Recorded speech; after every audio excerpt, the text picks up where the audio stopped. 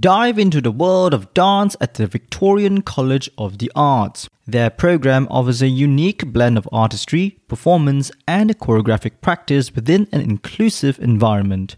As an undergraduate student, you explore contemporary dance, physical theatre, ballet, urban dance, and more in a collaborative studio lab setting.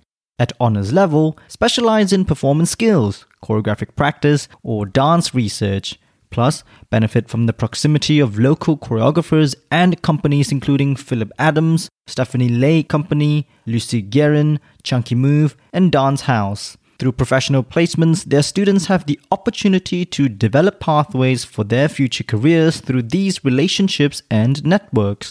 Consider a variety of bachelor, master's, and even doctorate programs available according to your needs.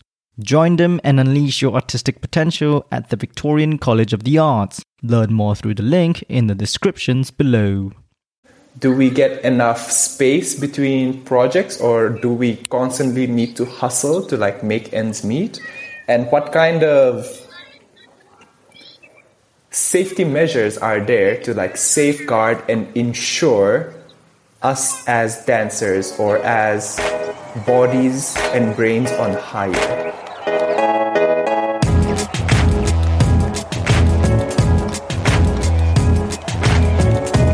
Hello and welcome to The Background Dancer. I'm your host, Jason Yup, and thank you for joining me with our community of passionate dance contributors from around the world and across different fields. In this podcast, I offer educational conversations and insightful tips to help you better understand all things offstage about this curious art form.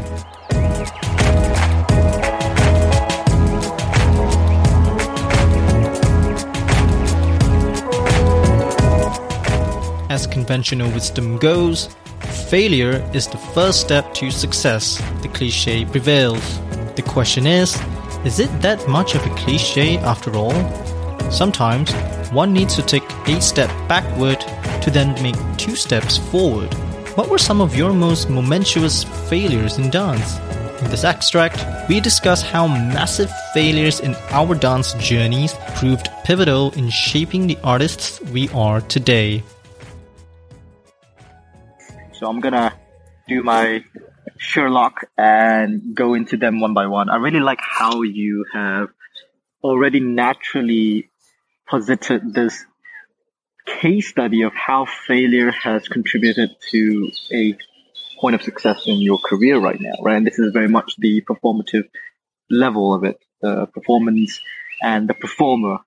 So very practical use of your knowledge and your experiences in deterring any potential mishaps and future trauma with regard to a particular performance. That's very cool. I would like to know, I'm going to go ahead and tell you something, and then I really want to get your take on this, because one of the things that I believe has a very strong association with our current careers is how things that are occurring in daily life, very much outside of the studio and any performing arts context, can contribute to how we perform as a performing artist. Mm-hmm. Right? So you've already mentioned the performative aspect of it. I'm going to give you an example of mine and then tell me what's yours. So for me, one of the most highlighted experiences I've ever had, and this is when I say highlighted, I've literally highlighted this, underline it, whatever, double tap it every single day when I wake up in the morning, because this one particular instance has laid the groundwork for me to become the person I am today as well. And it very much happened by accident, but it was a failure on my part to have not seen it coming, like I said, a curveball. So this is what happened. So one of the things that has really helped me achieve relative success as a dance artist now is just one thing. It's how I look at this idea of knowledge and the value of knowledge, right? As a dancer coming into dance much later than most people have. I think you are very much on the same boat as me. We are sort of late bloomers and late comers to the world of dance. For sure, the priority initially is to equip yourself with as much technical ability as possible so that you would have the basis in which to propel your career upon. And then, of course, if you have other aspects of your game that you can bring, that's a bonus. But primarily, of course, you just need to be able to dance, or else you wouldn't get a single job, right? That's very much the priority. So take care at of least the base skill at sets. least the base. Yes. Exactly. Know how to do a tondu or plie. That's basically it. Know your left from your right. And, yeah. I struggle with that. Right, but exactly what I'm trying to say. Like, I did not know how to differentiate left to right when I first came into a ballet class. It's like, it just spins you off. It throws you completely off. So that's skill set, that's some form of knowledge. And then the other form of knowledge is basically general knowledge about the industry. That is something that comes a little bit later on in one's career. It comes with a sense of maturity and curiosity about the world itself and the industry itself, right? So this was very vivid for me because I was sitting in a cafeteria, and at the time I was very fascinated, enamored by this, I would say, resurgence of physical theater movement within the dance industry. And it was at the time when a lot of these super cool, right now we call them super cool, but at the time I think maybe they were all quite avant-garde when they were born. These physical theater dance companies, you can say, like the Ultima Vezas, the Punch Drunks, the Gecko Theaters, a bunch of these really cool, very, very cool physical theater type companies that are also operating on a dance level. And I was very fascinated with that form. That was sort of the first form outside of mainstream dance that I really, really loved, that I really, really wanted to be part of. Yeah. Hold on. It's okay. Sorry. That's really nice, actually. I hear birds at night here in India. This is amazing. This is the most amazing backdrop. I'm providing free natural soundscape. It doesn't come often. It's not played from a computer. It's absolutely true. I'm in a garden right now. Yeah. Okay, so this is what happened. Coming back to the story, like, I was very fascinated with it. So I sat down with a teacher of mine, and she was like, "Oh my gosh, okay, you're so fascinated. Okay, let's have a chat about this." Because I was talking about how I wanted to start my journey in the physical theater. And then she just basically asked me one question. She said, "What is physical theater?" And I choked. I choked for 5 minutes straight. Couldn't answer the damn question. Couldn't answer. I was phoning over the form for the past month, 2, 3, I don't know. Lots and lots of it. I was watching Deviate like crazy every single day, binging the hell out of it. And then when she asked me this question, what is physical theater? I choked for 5 minutes, and she gave me this glare. I would never forget that glare. A glare that, have you ever had that glare that made you feel like the stupidest person on planet Earth? Yes, and so embarrassing and cringe, even if you think about it. Exactly. Cringe-worthy glare, right? Like, I was just choked, and I could not, I had no response to that. And she said something.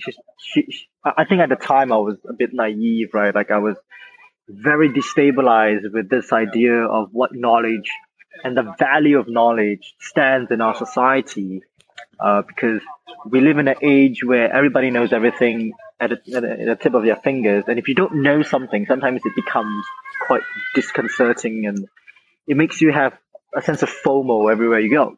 So this is just another branch out of our topic about knowledge itself. And she said something so, I don't know, it was so tantalizing at the time, because she said, knowledge, she said, "Jason, remember this, knowledge is power. I know you're a smart guy, but have you ever heard of the phrase smart is power? No, it's knowledge is power. Being a smart person doesn't get you anywhere. Being a knowledgeable person does. And there is a very distinct difference between what smart and knowledgeable mean. Smart is maybe a sense of IQ, a witness, a very how do you call that? A very effective way of working with things, a very sharp brain, a very bright mind. Knowledge is about knowing things that other people don't, no matter how smart they are. And that is the key. As soon as I learned this, as soon as that embarrassment unfolded, something completely changed within me. Not sure what happened. It was like getting pregnant. I would never ever experience this, but figuratively I have. That day changed me forever, because from that day onwards, I experienced a revolution of knowledge. I became insatiable. I became absolutely addicted to gaining knowledge about literally everything I could get my hands on. I wanted to be an encyclopedia, mostly about the world of performing art, and then everything else. And then, of course, it set the path for me to go into interdisciplinary practices, to start my own interdisciplinary collective, to start going to different industries, and right now where I am, like literally having multiple pathways, multiple career paths, multiple skill sets, multiple potential income streams. And all of this, the genesis of all of that is basically how I looked at knowledge, right? How I looked at knowledge. And it was a conversation not necessarily about how to dance. It was about, what do you know about the world? And that question, this idea of general knowledge, has fed back into my dance practice and been able to really allow me to gain knowledge about everything done and then everything else after that. But of course, the secret about all of this is it's really not just about dance, right? We like to talk about dance a lot, and this entire session is about dance, but you'd be surprised with how things outside of dance are so interrelated with it at the same time. Yeah. And that was really my turning point. It was the watershed moment of the Jason that I am right now. I was having a conversation with somebody that day, and I said, if there was one thing about me that I can proudly say, just like you said, I mean, like, don't be shy to talk about yourself, to sell yourself, right? Like, one of the things that I say is, ever since that very day, ever since that shambolic embarrassment of mine, I set foot on the path that has ensured me that I could sit down with anyone from any corner of the world and not feel out of place.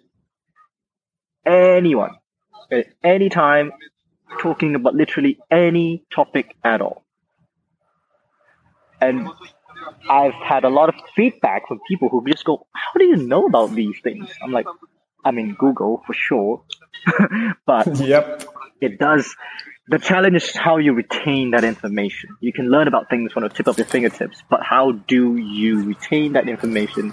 And not just retention, but yes, process. And also, how do you use and utilize that knowledge? I think a lot of people can regurgitate information, but I don't know if that translates to usable knowledge. And as you said, like interdisciplinary or interconnectedness of all of this, it's mind-boggling for me to see.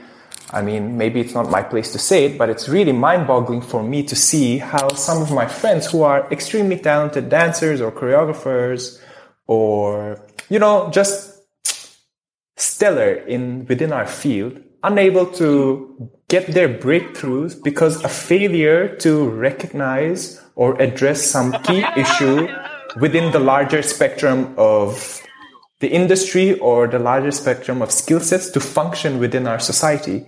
And that takes some knowledge and reflection and understanding from a wider set of views. And I will say this as an example, I'll throw myself under the bus again, is, for example, communication.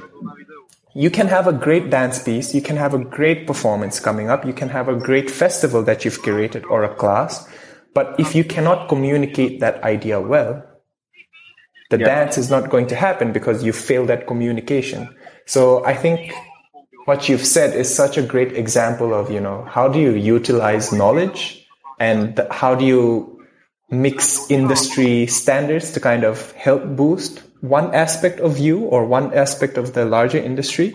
But that brings me to another question, kind of going back into that moment you choked or unable to answer your question is sometimes I feel like, I don't know if it's for you, but I definitely have the similar experiences, but I feel like we're so afraid of giving the wrong answer or failing that we entirely choke, instead of just offering something that might miss the mark. We just completely fail to participate in answering the question or what is provided because we are afraid to fail. So my question to you, part one is, what's your relationship to failure? And part two is, what do you do when you know something is about to fail?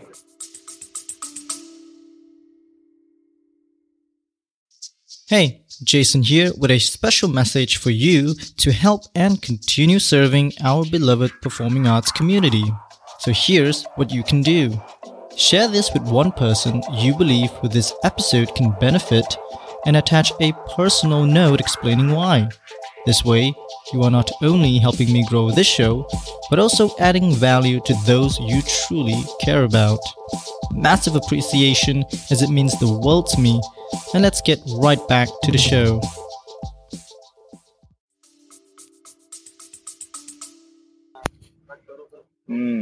Oh, okay. Yeah, I think now is the time. We have gradually progressed to this moment of confronting what is before us, and that is our very relationship with failure itself, which I think haunts us or blesses us every single day, or graces us every single day of our lives. Okay, perfect. So I would start like this. Okay, failure, my relationship with failure, for sure, I think you would attest to this, has improved along this, and this is once again a big underlining point. Like, cannot do without this element, a sense of maturity. Right? You look back at when you were young, and you can name a countless number of things. You go like, what kind of stupid shit was that? Like, what kind of stupid, arrogant, ignorant shit was that? Like, and you would just lambast yourself over a number of things that you would do without thinking twice. The maturity and life experiences, life experiences equals failures, for sure has contributed to the reconciliation of my relationship with failure. Me, just like you, Asian, and brought up in a very, very strict family background, have been so apprehensive towards failure. Of course, like committing failure or a mistake is seen just as big a failure as the monumental failures, right? There is such a blurred line between the level and the spectrum of failure in our culture. It is very much typified, and even to some extent just what's that word? It's a unified sense of failure. That every failure is a failure. There are no big, small, medium-sized failures. You fail, you fail. It's just, right? And that is why I think layering and like leveling is so important, because a lot of things that we failed would never stop us in our tracks forever. It's just a little bump in the road. So I think what has changed in terms of my relationship with failure is transforming my tendency to take those risks that I take and know that the outcome might be a small failure, turn that into a risk that would possibly outcome a huge failure. And how to then reconciliate with a potential huge failure. So I think my fortitude towards huge failures has changed the most, in the sense that now it takes me a lot faster to recover from a massive failure than it did before, that's for sure.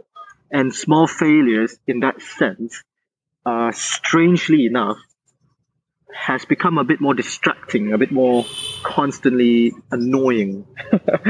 And before, it was very much like I would hone in on the small failures, because those are the only failures that I would remember, and then the big failures, I'll just try to forget them as soon as possible. But now I'm a lot more attuned to those big failures, and I'm a lot more harmonious with them, Rather, the small failures are the ones that kind of bug me from time to time. And it really, it reminds me of what I'm contradicting most of the time. Because small failures are things like inconsistency and lack of discipline, or a misuse of, courtesy or something like that. Those are small little failures that I would really be very hard on myself on small failures rather than the big one. So this has really changed. So this is the first part. What was the second question again? The second question, yeah. How do you deal with that, right? How do you deal with that? Yeah, how do you deal with that? Or when you know something is about to fail, say, I don't know, it doesn't have to be dance, because I know you're juggling so many things like different projects, communications, partnerships, and if you sense that something is about to fail, what's your immediate reaction, or what do you do to remedy it? Ooh, man. Okay. Wow. Okay.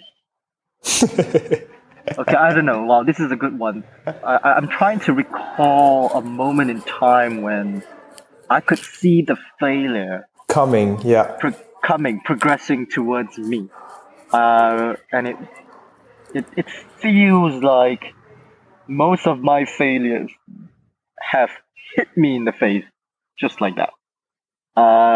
If you're talking about the slow brewing type of, incoming failures, I think it's mostly to do with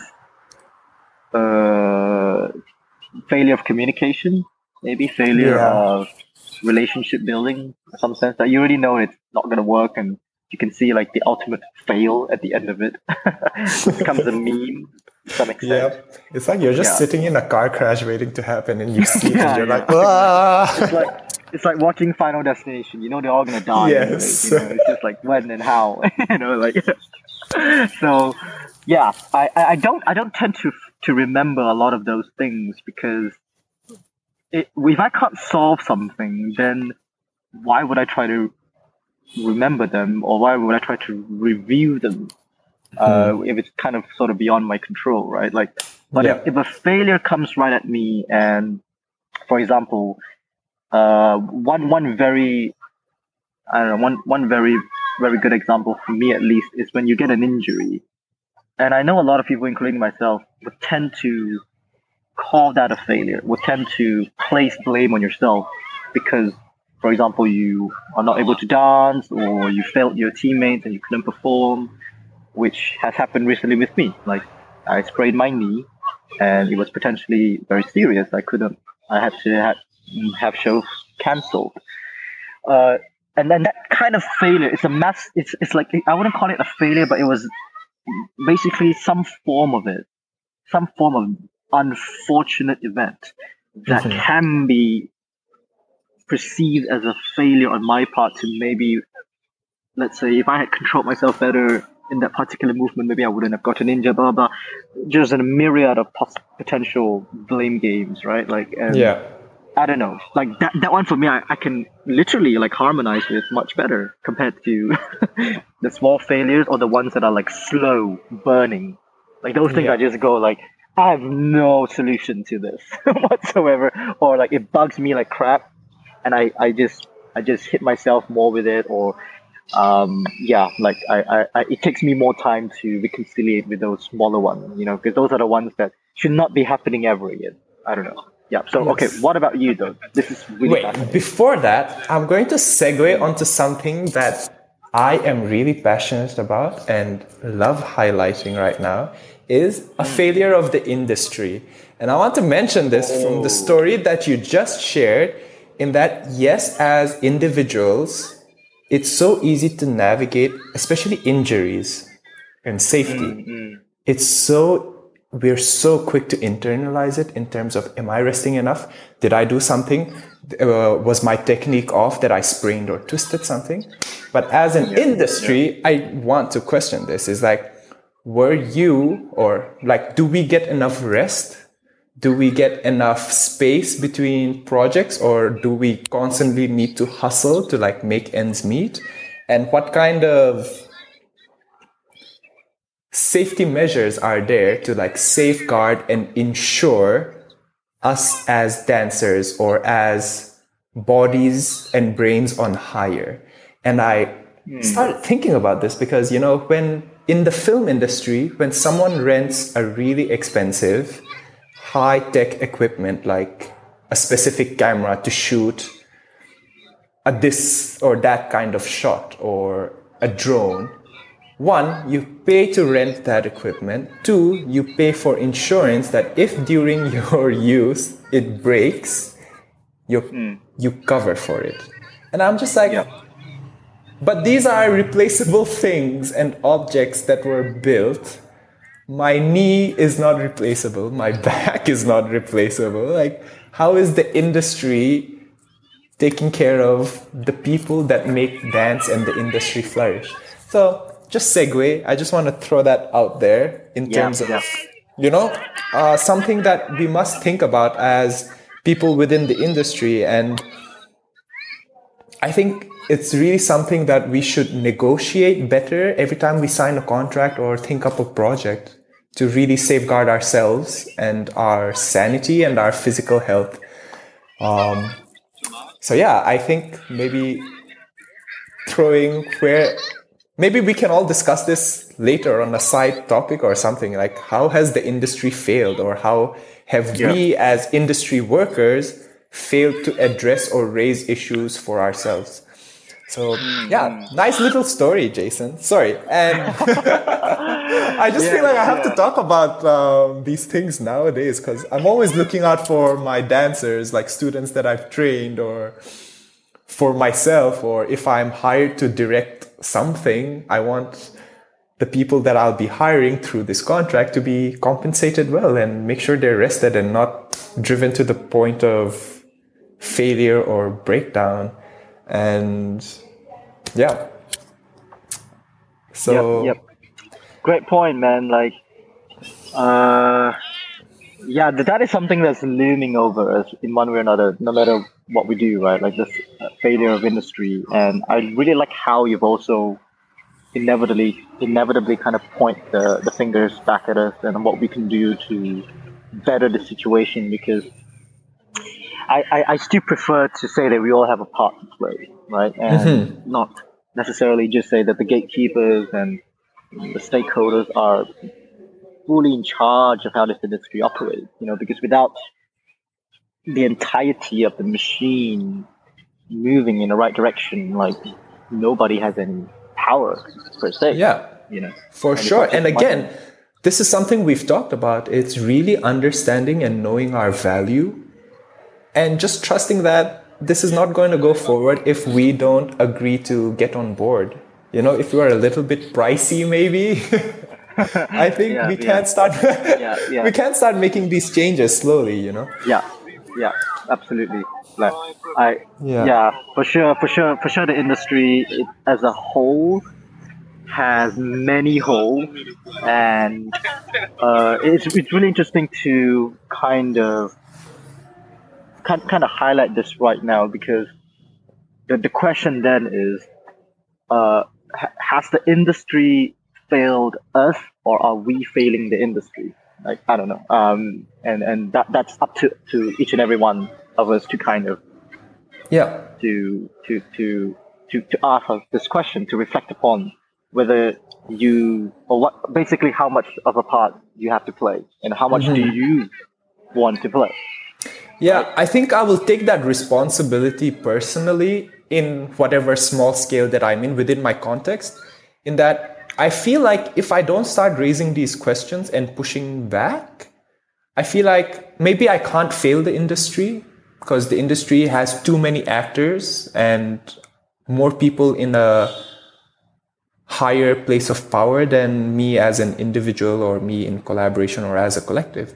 But I think if I don't push back or raise these conversations, I will fail my peers, my students, and the future generation of dancers if the conversation is not had now. So I think that's something I take responsibility for personally.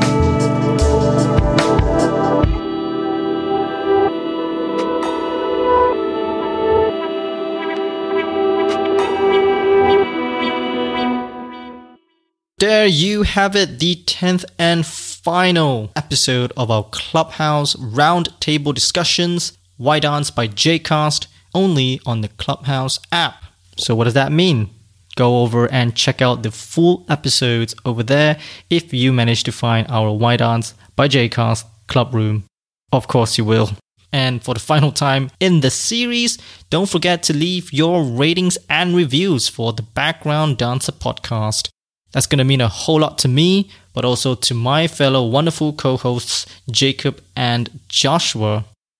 Last but not least, Season 2 is due to launch next month, so stay tuned for all the updates over here on the Background Dancer podcast.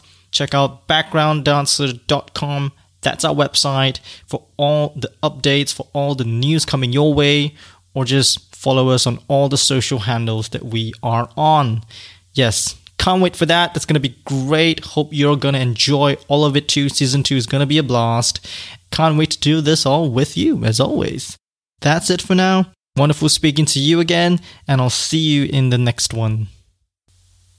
Thanks for tuning in to this week's episode. Be sure to subscribe, comment, and leave a review on your designated podcast and social media platforms. If you found this interesting or helpful, feel free to share with members of your community so that they too may connect with us in our quest to foreground dance in the background. I am Jason Yup of The Background Dancer, and as always, catch you next time.